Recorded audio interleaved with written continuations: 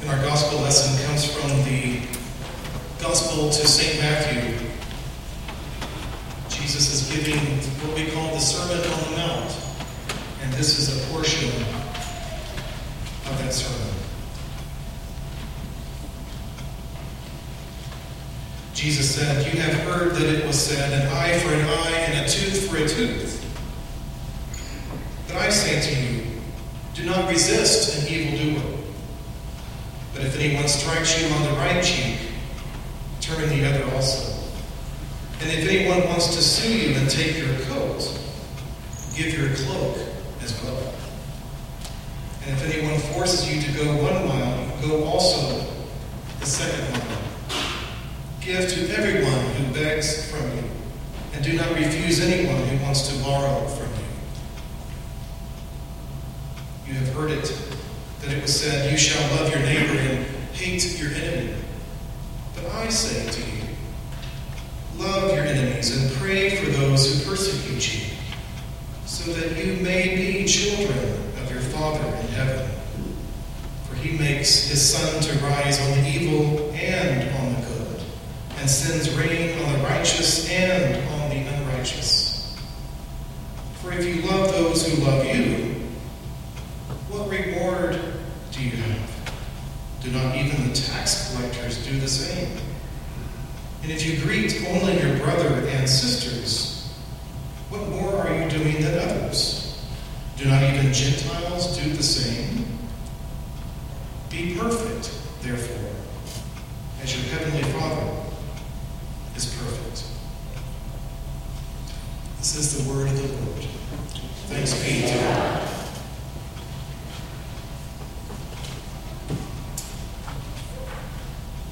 When two churches get together for worship, it's an occasion for celebration. It's a visible witness to the community at large, to our community here in Muscatine, of what many people have called the visible oneness of the church. From a more practical point of view, coming together for a joint worship service shows that you can get one group of people to walk an additional 50 or so steps across the street and go into a sanctuary and praise God together. Now, that doesn't mean we actually sit next to each other, even though I see some of that happening. And when it comes time for communion, you might face the dilemma in your mind. Now, do I go forward and receive communion from Bruce? Or do I go over there and receive communion from David so that it will be real communion?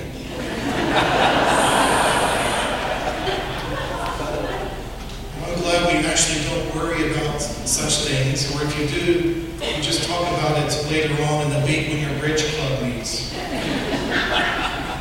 But I'm grateful for our joint worship services.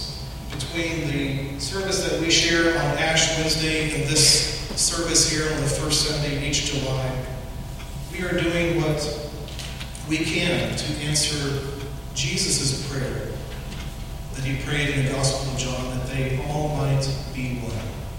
And it's also what we have already sung about in our opening hymn, that we all might be one.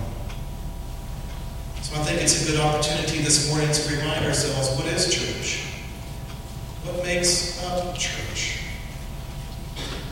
Well, in a few minutes, we're going to recite the Nicene Creed, which is on page 880 of your hymnal. And Katie will have that projected in just a few minutes. And at the bottom of the Creed, it has this phrase about church. We believe in the one holy, Catholic, and Apostolic Church. One holy, Catholic, Apostolic.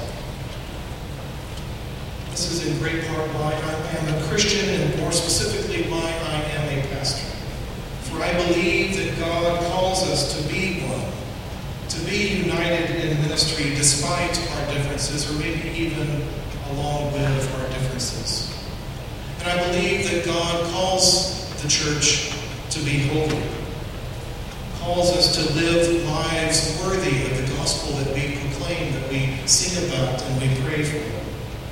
And Catholic simply means universal.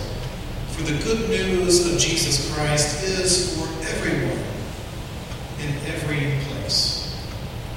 And apostolic means that we are part of a tradition, that we are standing on the shoulders of those who have gone before us, saints of the church who taught you Sunday school.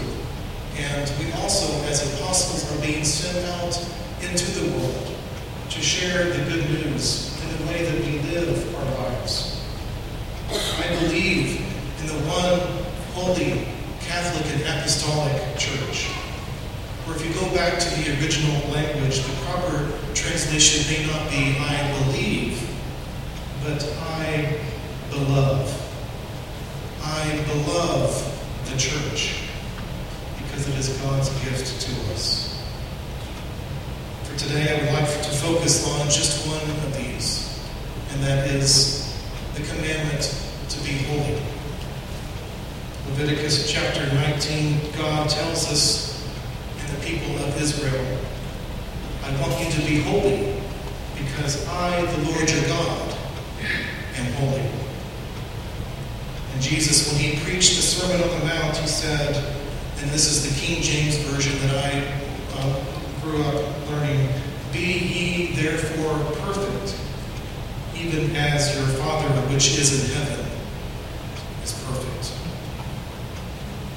And these commands to holiness are echoed in what Paul wrote in his letter to the Romans church. In Romans chapter 12 it says, do not be conformed to this world, but be transformed by the renewing of your minds, so that you may discern what is the will of God, what is good and acceptable and perfect. Which is just another way of saying what Leviticus says as well.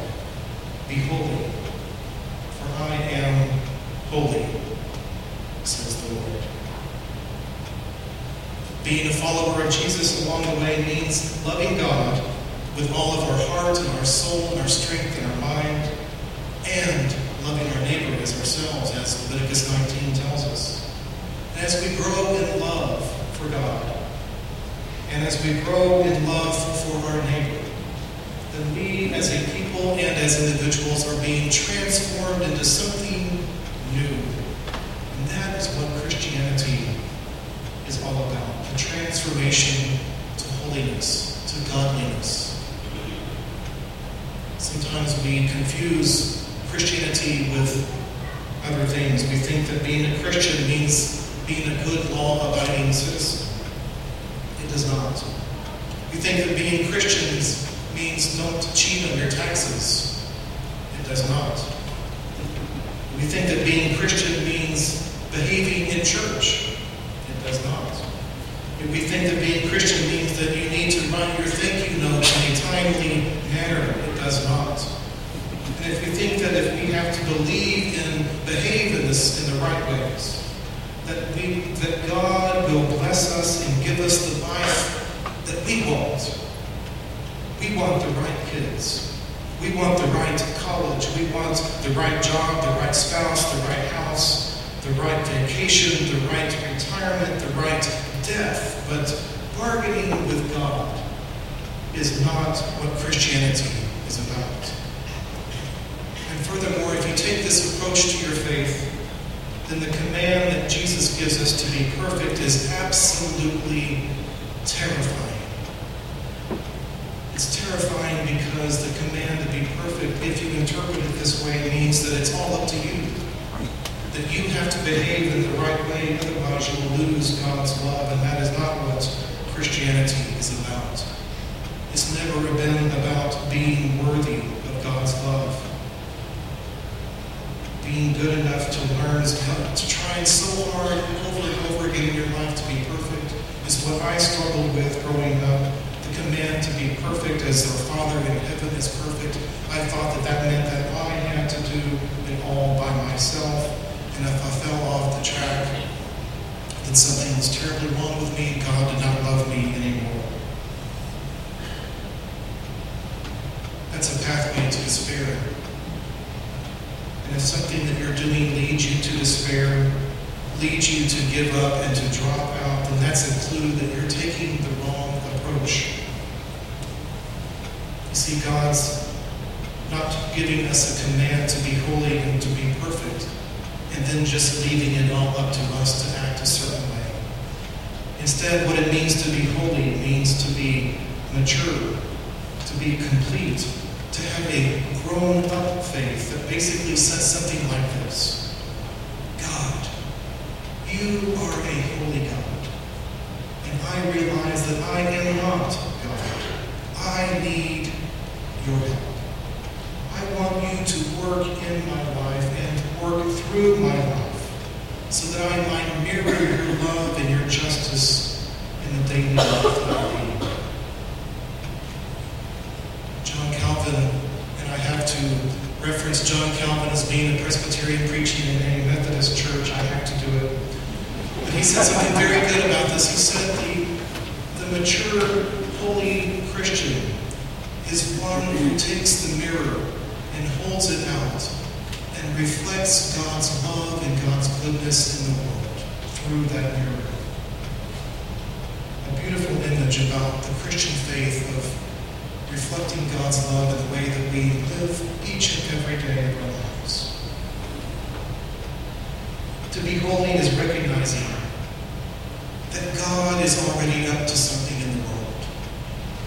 And then taking it one more step and saying, I want to live my life in such a way that I want to participate in God's activity. And God's activity is fairly radical. Listen again. From Leviticus, when you reap the harvest of your land, don't cut every stick down. And don't gather all the fallen grapes from your vineyard. Instead, leave something behind for the poor and the alien and the stranger. So what that means is being holy has a social component to it.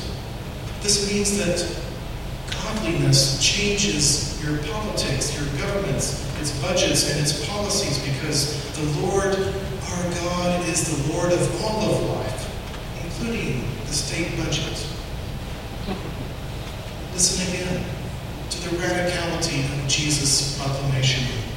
When someone hits you, instead of hitting them back, offer them your other cheek.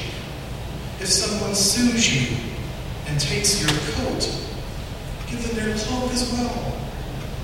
Give to everyone who begs from you, whether they deserve it or not. Jesus raises the standard of what it means to be faithful to God. Jesus is saying it's not about being Mr. Goody Two-Shoes. It's about the quality of your relationships, even with those who plan to do you harm. I like the way that Paul summarizes these teachings in Romans chapter 12, saying, bless those who persecute you.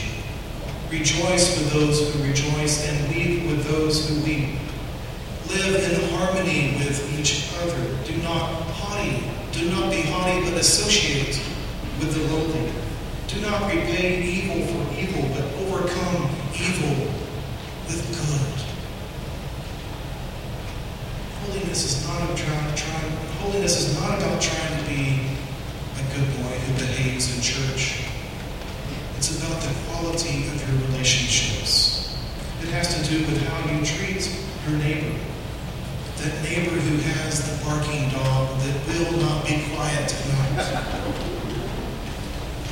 It has to do with that coworker who annoys you to no end.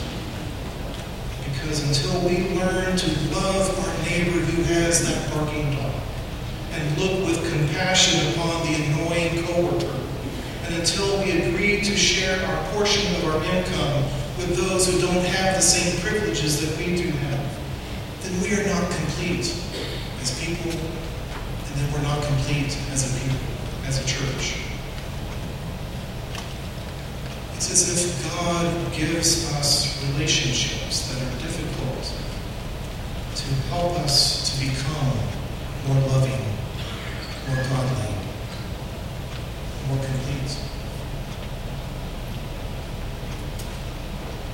As we grow in love for God, prioritize ourselves, what happens is our priorities begin to shift. The things that used to really bother us and used to really consume our energy no longer rule our lives. And since I am a Presbyterian in a Methodist church, I will also quote John Wesley, who said it this way: "Sin remains in us, but sin does not reign in us." Sin remains, but it does not reign.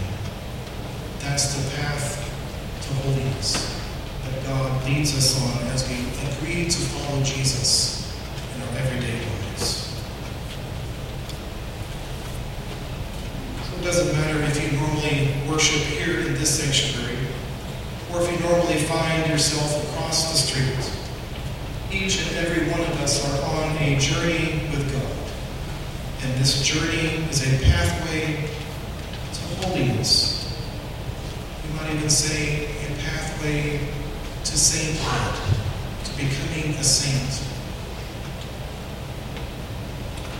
And this happens in as much as we agree to get in on what God is already doing in the world. God is already up to good stuff. Do you want to participate in that or not? Be holy, as the Lord your God is holy. Be worthy of the gospel that you proclaim. Be transformed so that you will know what is good and acceptable and perfect. It's time for us, Methodists, Presbyterians, people of all faith and all churches, it's time for us to raise the standard of what it means to be a disciple